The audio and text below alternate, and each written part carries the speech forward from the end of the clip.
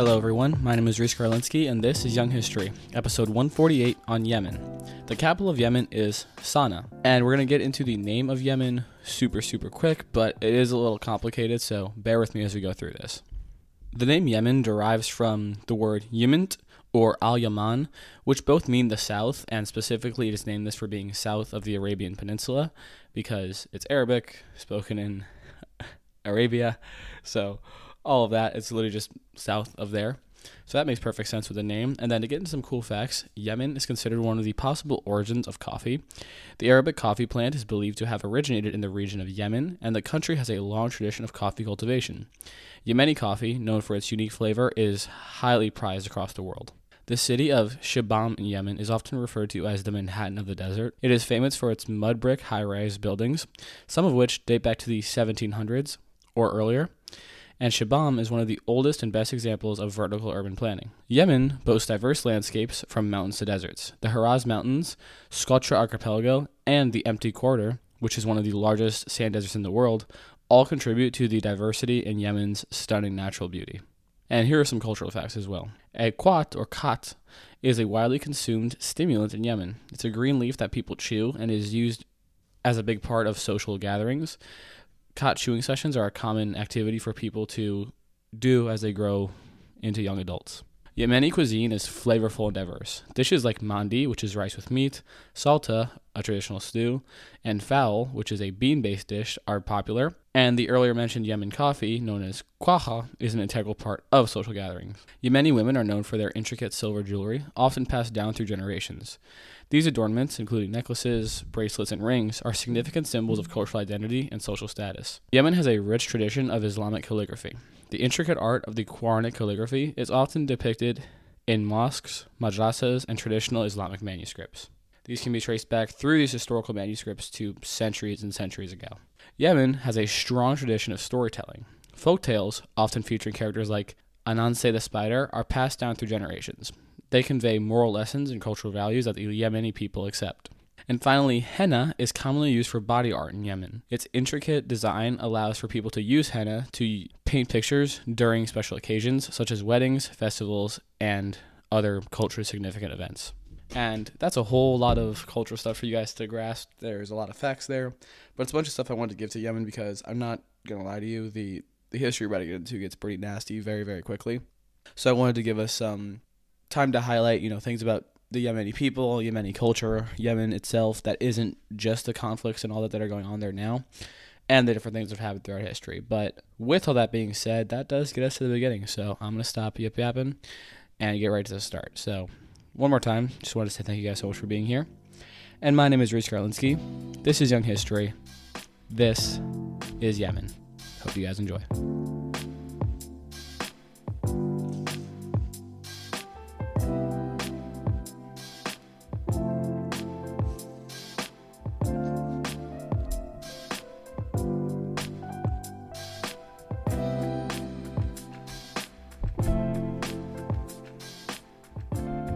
Our origins begin maybe 5,000 years ago.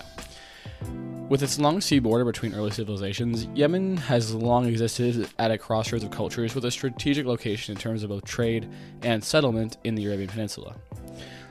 Large settlements for their time existed in the mountains of the northern Yemen areas in this 5000 BC area. Little is known about ancient Yemen and how exactly it transitioned from the Bronze Age to the trade-focused caravan kingdoms is still up in the air, but we do know that this happened and we eventually get caravan kingdoms and different trade routes that go through Yemen as Yemen becomes a place where there's a lot of ports and different goods flowing in and out of. One of the most significant things that comes up is the development of the Sabaean kingdom. The Sabaean kingdom, also known as the kingdom of Saba or Sheba, was an ancient civilization that existed in the southern part of the Arabian Peninsula, primarily in Yemen. The Sabaean kingdom is renowned for its wealth, advanced agricultural practice, and participation in lucrative trade of aromatic spices, particularly frankincense and myrrh.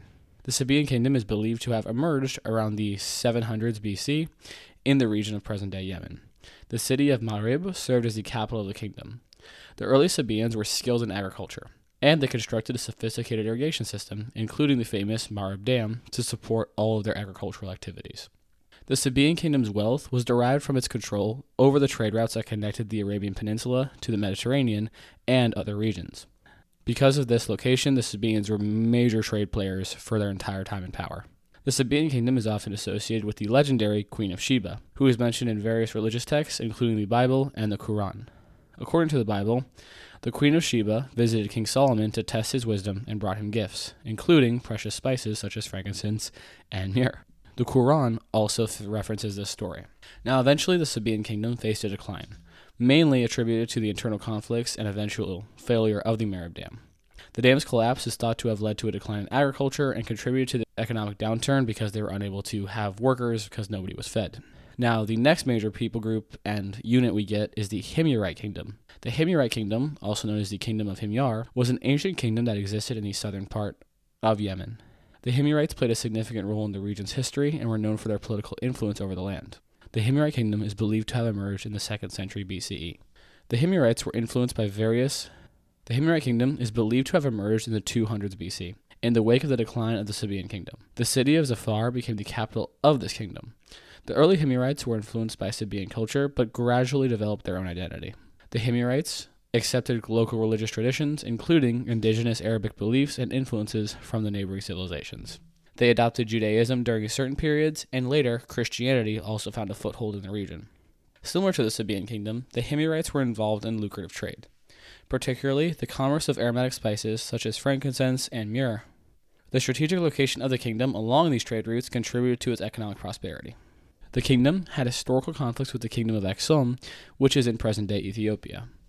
The Abyssinians and Himyarites engaged in intermittent wars, often motivated by different political, religious, and economic clashes.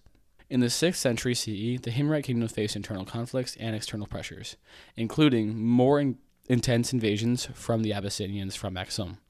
The Abyssinians captured the capital of Zafar in 525 CE, marking the end of the Himyarite kingdom's political independence in the region. And as these different kingdoms fell, the Islamic period began. Yemen was one of the first places not in Muhammad's cities to accept Islam. Several Yemeni leaders and tribes embraced Islam early on, even during the times that Muhammad was alive. The port city of Aden, strategically located on the southern part near many trade routes, led to a lot of the interactions with Arabians that were spreading Islam. After the Prophet Muhammad died in 632 CE, the Rashidun caliphs initiated the Islamic conquest to spread Islam. Yemen came under the caliphate, and different caliphs played roles in consolidated Islamic rule in the region. The Umayyad and Abbasid caliphates that followed continued to influence Yemen. Yemen became an important center for Islamic scholarship and learning. Cities like Sana'a and Zabid were known for their vibrant intellectual and cultural activities. Yemen produced renowned scholars, and it became a hub for the study of Islamic sciences, including hadith, jurisprudence, and theology. The region witnessed periods of both Sunni and Shia influence, with different rulers and dynasties promoting each branch of Islam. The Zaydiya school of thought, which is a branch of Shia Islam, found prominence in Yemen, and Zaydi imams played significant roles in the governance of the region. Yemen experienced periods of political fragmentation, with various local rulers and dynasties controlling different parts of the region. The Sulahid dynasty, for example, ruled over parts of Yemen during the 900s and first 1,000 years of the new millennia. In the 1100s, the Ayyubid dynasty, led by Salah ad-Din Saladin, influenced parts of Yemen. Later, the Rashidun dynasty emerged in the 1200s, and it played a role in fostering economic and cultural development. The Ottoman Empire, under the leadership of Suleiman the Magnificent, their greatest sultan in my opinion, began its expansion into the Arabian Peninsula in the early 1500s. In 1538, the Ottomans captured the strategic port city of Aden and began to influence wider Yemen. Yemen was incorporated into the Ottoman administrative system. Ottoman governors, known as beylerbeys, were appointed to oversee the region. The Ottoman province that included Yemen was part of the larger Habesh Eyalet. Yemen held economic importance to the Ottomans due to its location on this major maritime trade route. The region was known for its trade of valuable commodities such as spices, incense, and precious woods. Ottoman rule in Yemen was met with resistance from various local tribes and communities. Yemen's rugged terrain and the independence of tribal structures made it challenging for the Ottomans to establish full control. Numerous uprisings and conflicts occurred throughout the Ottoman period. One of the significant uprisings during the Ottoman rule in Yemen was the Zaydi revolt in the 1600s. The Zaydis, which were followers of that earlier Zaydiya branch of Shia Islam, rebelled against the Ottoman authority in the north. Imam al-Mutawakkil led the Zaydis in their fight against the Ottomans. In the mid-1800s, Yemen experienced the Qat Rebellion, named for the Qat plant that played a central role in Yemeni society, which we mentioned in the opening. The rebellion reflected social and economic grievances against Ottoman rule. Both of these were very unsuccessful. The Ottomans suppressed them quickly and actually started to take Yemeni boys away from their families so that they could be trained to be janissaries and other soldiers in the Ottoman army. While the Ottomans controlled parts of Yemen, the British established their presence in the southern port city of Aden in the 1800s.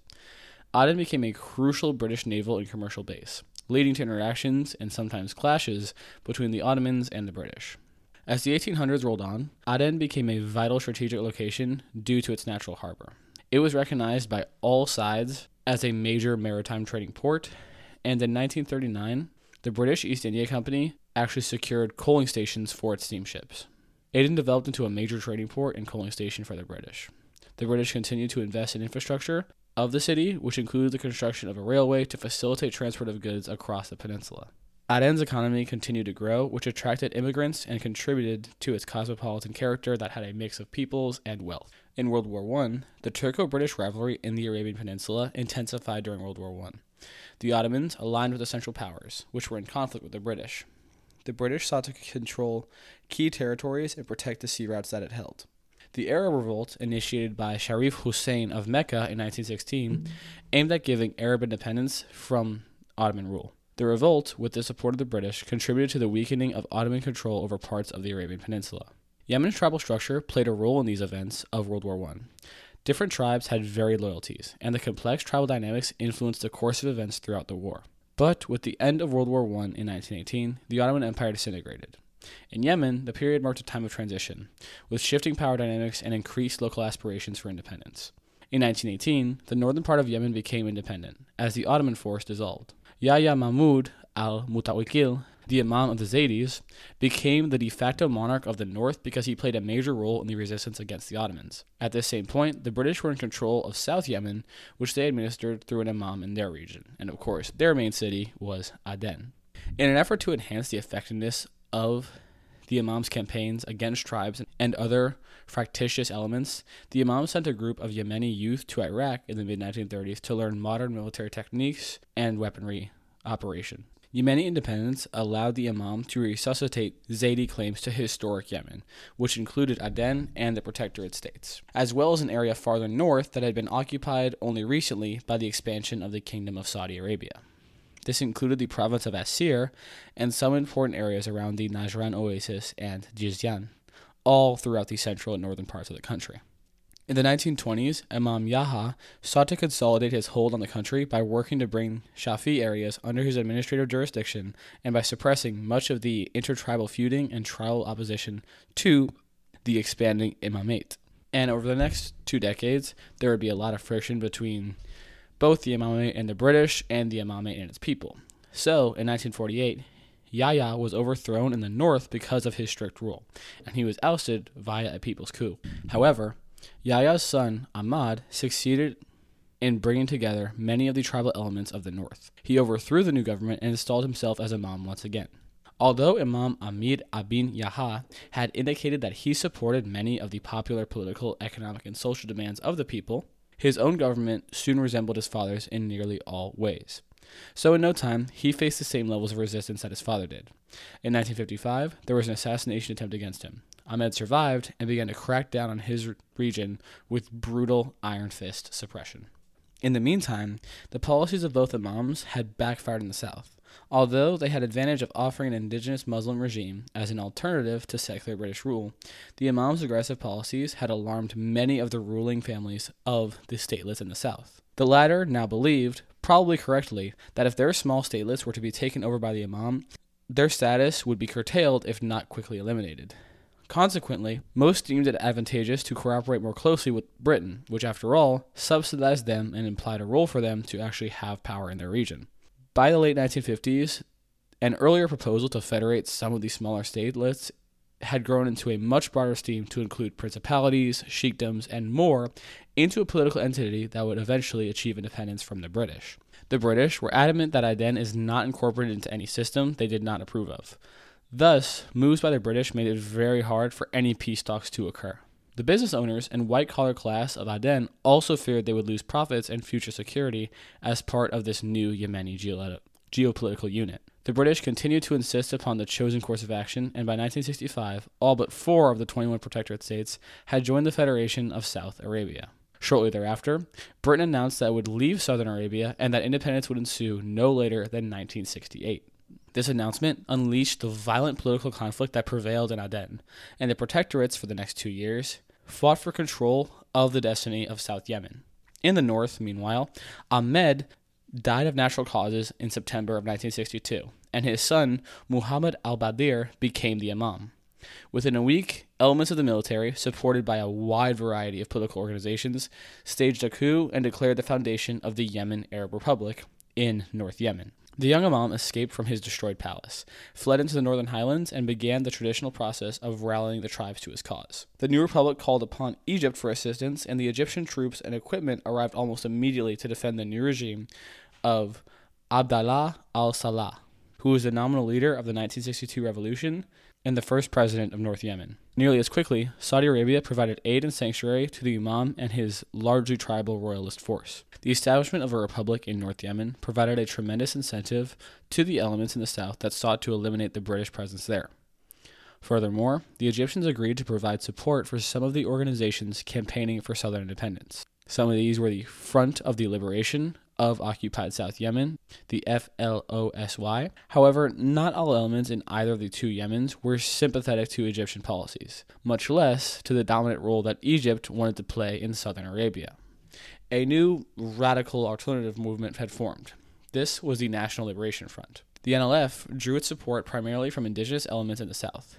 As the time for independence drew near, the conflict between the various groups, and especially between the NLF and the FLOSY, escalated into an open warfare for the right to govern after the British fully withdrew. By late 1967, the NLF clearly had the upper hand. The British finally accepted the inevitable and arranged the transfer of sovereignty to the NLF on November 3rd, 1967. The new government in Aden renamed the country the People's Republic of South Yemen. Short of resources and unable to obtain any significant amounts of aid, either from the Western states or those in the Arab world, it began to drift towards the Soviet Union. The Union eagerly provided economic and technical assistance in hopes of bringing an Arab state into the Soviet political sphere. By the early 1970s, South Yemen had become an expanded Marxist state and had inaugurated a radical restructuring of the economy and society along communist lines, renaming itself the People's Democratic Republic of Yemen. In North Yemen, the conflict between the Imam's royalist forces and the Republicans had escalated into a full-blown civil war that continued until 1970. Participation, however, was not limited to the Yemenis. Saudi Arabia, Iran, and Jordan supported the royalists, whereas Egypt and the Soviet Union and other Eastern Bloc states supported the Republicans. Britain and the United States, as well as the UN, eventually became major players in the war, even if it was only to diplomatically act on behalf of their side. By the late 1960s, however, the Yemenis decided that the only logical outcome of the conflict was a compromise. The compromise would have as its most important side effect the departure of the various foreign forces. Al-Salah's pro-Egyptian regime was ousted in a bloodless coup in 1968 and replaced by a nominally civilian one headed by President Abdel Rahman al-Iryani. 2 years later, with the blessing of the two major foreign participants, Egypt and Saudi Arabia, the leaders of North Yemen agreed upon the Compromise of 1970. This compromise established a republican government in which some major positions were assigned to members of the royalist faction. It was agreed that the Imam and his family were not to return to Yemen or to play any role whatsoever in the new state. According to this compromise, the Imam went into exile in Britain and died there in the late 1990s.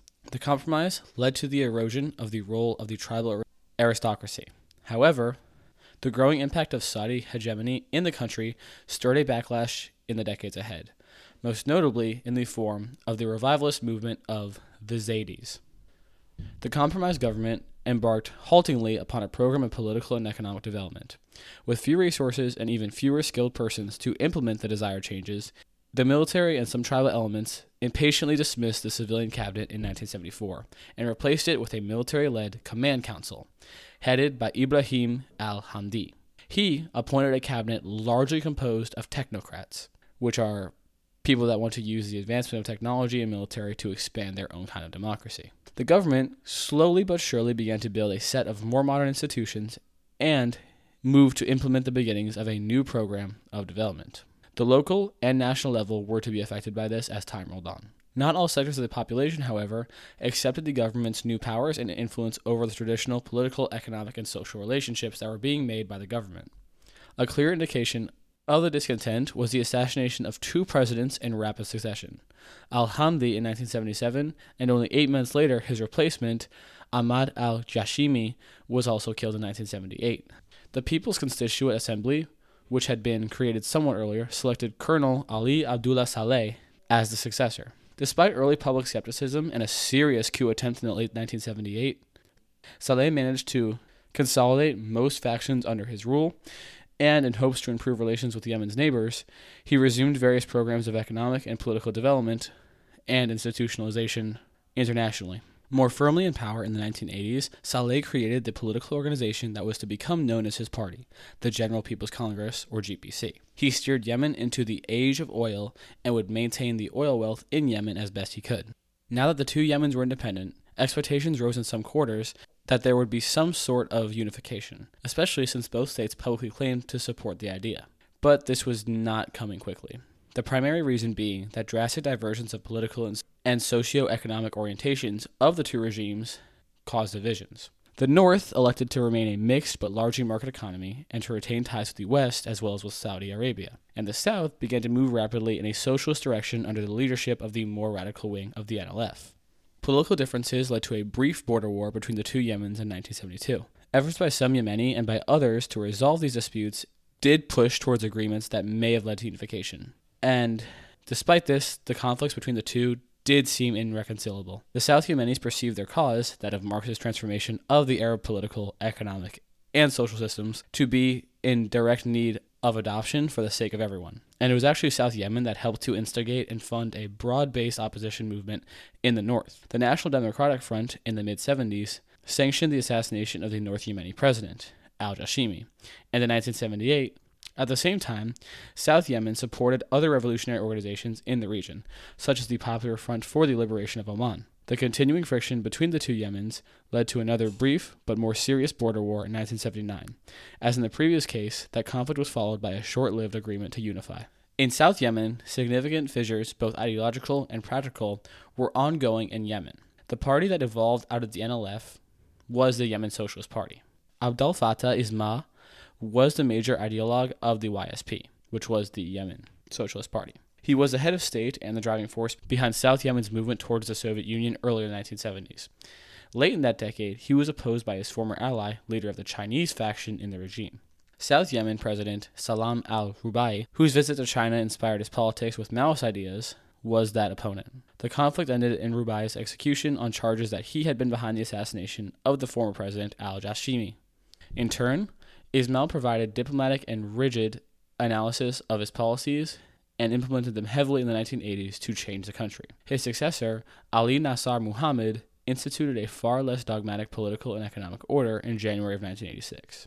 The various personnel and ideological differences that surfaced in the country started a brief episode of violent civil strife that left Ismail and many of his supporters dead. It resulted in the exile of Ali Nasser Muhammad and brought to power a group of moderate politicians and technocrats led by Ali Salim al-Baid and Haider Abu Bakr al-Attas. It was this element of the Yemen Socialist Party that undertook the negotiations that brought about the unity of the 2 Yemens. The ability of the new leadership to build popular political support and revive the faltering development of South Yemen was tested throughout the late 1980s. By 1988, the split between South Yemen with its capital at Aden and North Yemen at its capital in Sana'a was extremely prominent, and it would be over the next few years that changes started to occur. Negotiations happened throughout 1988 and 1989, and after conflicts, back and forth, and a lot of negotiations, it became clear that a merger between the 2 nations was all that was left to achieve. The 2 independent countries of North Yemen and South Yemen agreed to the terms that would unite them into one country in 1990. Some people saw this as the ultimate achievement, but others viewed it as a loss of individualism. Ali Abdullah Saleh, who was the president of North Yemen for the 11 years before this, ended up becoming president of the entire unified Yemen. The capital was moved to Sana'a. The nation was 65% Sunni and 30% Shia. The former president of South Yemen actually became the vice president of the United Yemen. And as soon as unification happened, a lot of instability followed. The Gulf War saw Yemen stand against Western intervention, and this caused the country, which was already very poor, to face heavy sanctions. In 1993, the South Yemenis felt the unity was not what they wanted because of widespread economic struggles that weren't going away. South Yemen also wanted to distance themselves from North Yemen because there was a significant tension building between Saudi Arabia and the north. So the vice president of Yemen led a secessionist movement in the south. In 1994, the north capitulated and invaded the south. Thus began the Yemen Civil War. The Yemen Civil War was fought from May to July of 1994. Shia Muslims in the north were motivated to delve into their faith by the Houthi family. The Houthi family united northern people behind the sentiment against President Ali Abdullah Saleh. The Houthi are and were an anti-U.S., anti-Semitic, and anti-Zionist group of Zaydi Shia Muslims. They hail mostly in the mountains where Zaydi practice was most common, and they employed soldiers to fight for this triple cause across North Yemen. In order to contextualize the Houthi and what they stand for, I'm going to give a little more historical backdrop. So, the Zaydi people have lived in the mountain region since as far back as 897. This was where this religion picked up heavily, and we mentioned it briefly before, but I wanted to put an actual date on it. The people lived here, adapted to all the changes that came with the different kingdoms, Ottoman rule, and everything that followed. But in the 1990s, Hussein al-Houthi, a son of the Houthi family, gained a seat in parliament to advocate for the northern peoples.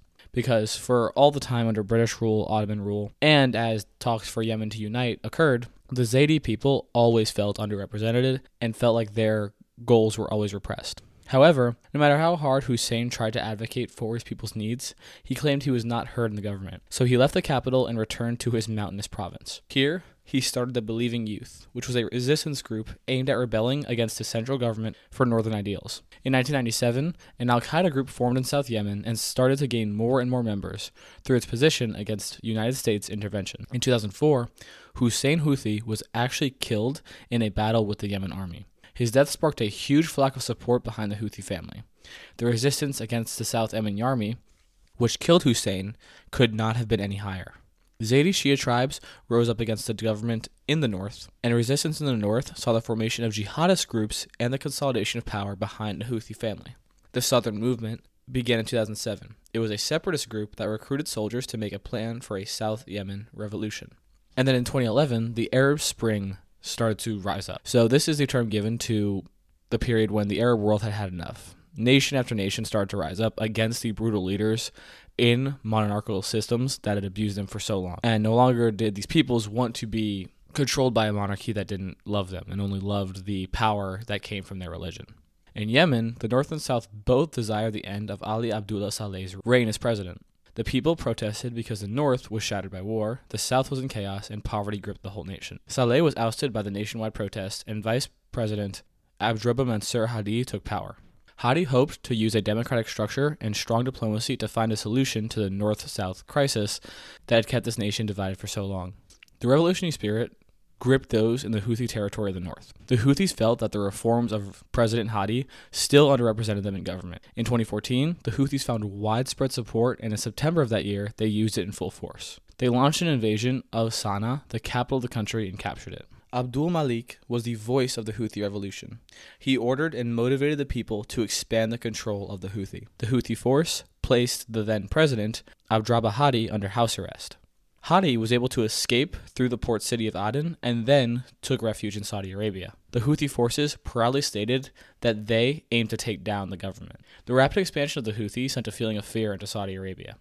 Saudi worried that a Shia revolution would challenge the southern border. The Houthis did not make this any easier, as they threatened to expand across said border. Tensions were escalated even more, as Iran was accused of funding the Houthi with weaponry and money. And this is when we see Saudi get heavily involved.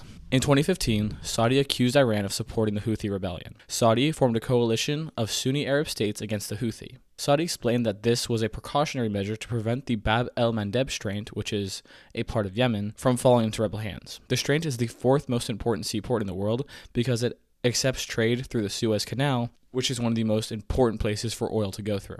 Saudi led a campaign in Yemen to uphold the Hadi presidency. This was backed by the U.S. and the UN. The U.S. gave logistics to the Saudi, and the UN prevented arms trade to Houthi forces. And the United States claims that they did not want to be involved in conflict, but they felt that investing in Saudi interests was the best way to maintain a watchful eye over the region. Or at least that's what the politicians claim from the U.S. U.S. involvement in the civil war has led to more involvement from Iran and opposing powers. On March 15, 2015, Saudi Arabia led bombing campaigns against the Houthi. Saudi-led bombings were aimed at Houthi camps and cities, but ended up killing many innocent people or destroying their homes. Hayden Hospital was bombed in October of 2015, and the Saudi forces faced widespread backlash nationwide, including from the United States. Due to the bombings, the U.S. attempted to push the Saudi forces to pursue peace, but this was unsuccessful. And while this was going on, the South saw widespread expansion of the al-Qaeda forces because of the strong focus in the North. In 2016, the humanitarian crisis began. The coalition, which includes the United States and the UN alongside all those other Arab nations, placed sanctions on air and sea shipments to the Houthi-controlled sea and airports of Yemen. The ports are used for the aid shipments.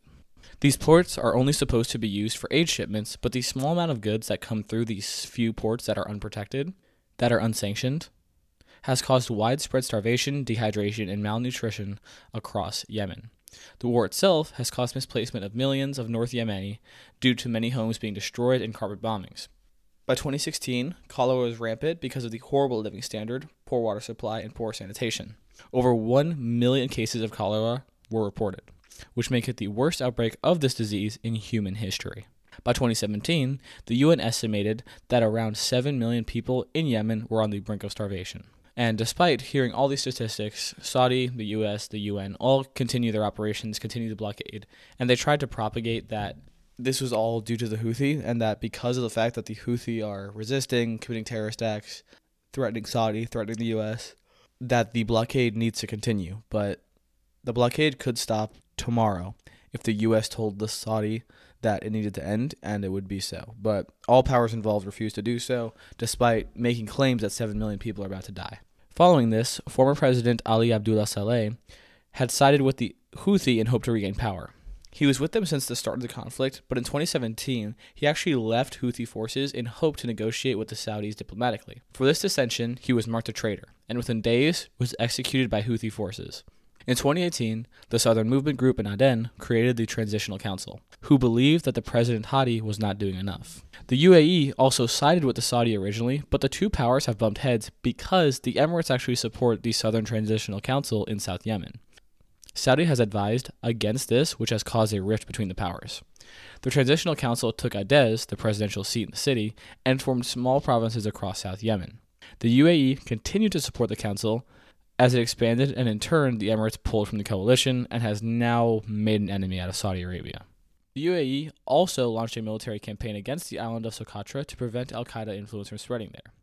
Al-Qaeda continued to gain more and more influence in parts of Yemen, and the United States launched hundreds of drone attacks against the terrorist group. ISIS also formed in the area and cut out their own state within Yemen. Saudi forces increased bombardment campaigns in the Houthi region, and other forces started to weaken Houthi control of seaports. In 2019, the STC pushed the presidential force out of Aden. This created war inside the greater civil war. And then, finally, after Crown Prince Mohammed bin Salman of Saudi Arabia had journalist Jamal Khashoggi assassinated, a huge resistance in Yemen and the U.S. rose up to challenge Saudi involvement in the war and to push the U.S. out of a close relationship with Saudi. In 2022, things really started to shift.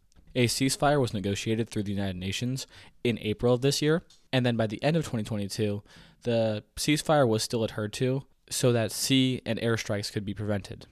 Despite the reduction in fighting during this year, millions of Yemenis remain displaced within the country, and civilians more broadly continue to suffer from the food shortages and basic need shortages that come from the continued blockade. On top of this, there were still isolated Houthi attacks on different oil rigging spots, and safety is still a major issue. But a political development was that President Hadi, who was the person that Saudi, the coalition, the United States, all these powers were supporting, actually stepped down from the government to allow an 8-person coalition to run the government in its place in hopes to push peace forward. But as I record this in 2024 now, there has not been much change. The conflict still goes on, and there is a lot of struggle that still needs to be acknowledged. There is up and downs that happen all the time. People are still killed, war is still going on, and people are, by the millions, facing starvation, homelessness, and hope to escape the country. So with that gets us to the absolute present, where despite the struggles of the nation, Yemen is still widely known in the Middle East as Arabia Felix, which means happy Yemen or cheerful Yemen. It is called this for its cheerful and happy people that desire peace, enjoy love, and are full of ideas. This side of Yemen is not shown in the media and is not about to flourish in today's setting. Yemen faces the largest humanitarian crisis in the world as I record this episode, and the only way that this conflict comes to an end is with a lot of effort from the United States and a lot of adherence by every other power. But despite any kind of things we could say, there is still truth. Yemen is facing the single worst crisis in the modern world. 2/3 of the nation is locked in starvation, and 1/3 is on the brink of facing famine. Negotiations with the Houthi have been truly unsuccessful, and the war has not stopped.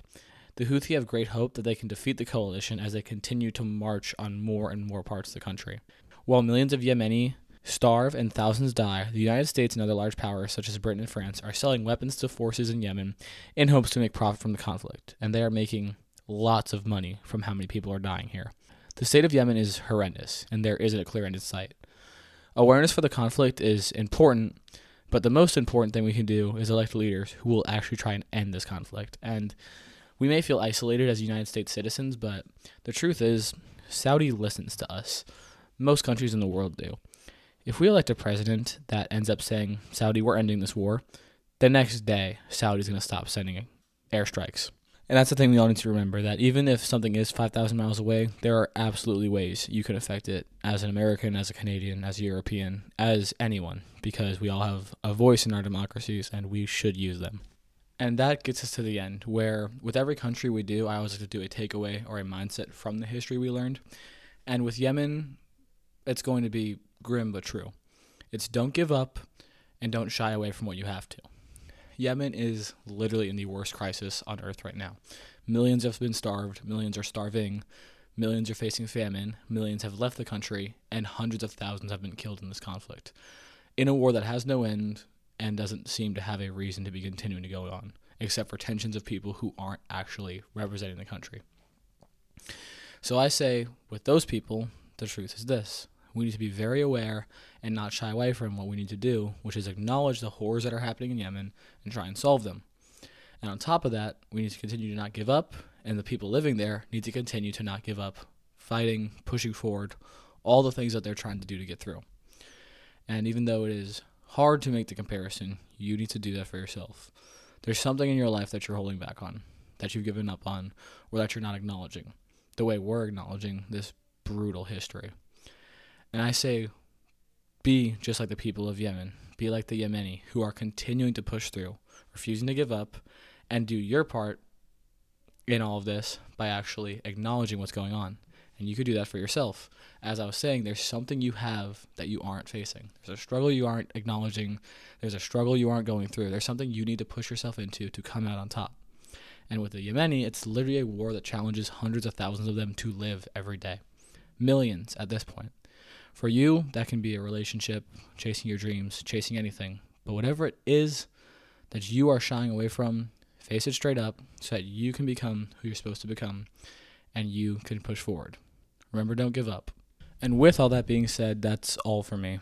This was a very hard episode to do. This one is not lighthearted in the ending. There isn't a well-developed country to talk about. There isn't safety for children or women or anyone in this country. There isn't great things to acknowledge, but this country has beautiful people with a beautiful history and beautiful culture, but right now it is in a bad place, and it's a place we can all help. So I just want to remind you one more time to stay educated on the subject. Make sure when you're looking at your politicians, see how they're going to handle this one and other ones internationally, because a lot of us are very privileged to be in places that are free of internal wars, free of conflict actually affecting our borders, and, you know, we should use that privilege and safety and all that for something good, which is greater peace in the world we all live in. So with all that being said, I'm going to sign off, and just wanted to say thank you all so much for being here. And one more time, my name is Reese Karlinski. This is Young History, and that was Yemen. Thank Thank you all so much. You have a good day.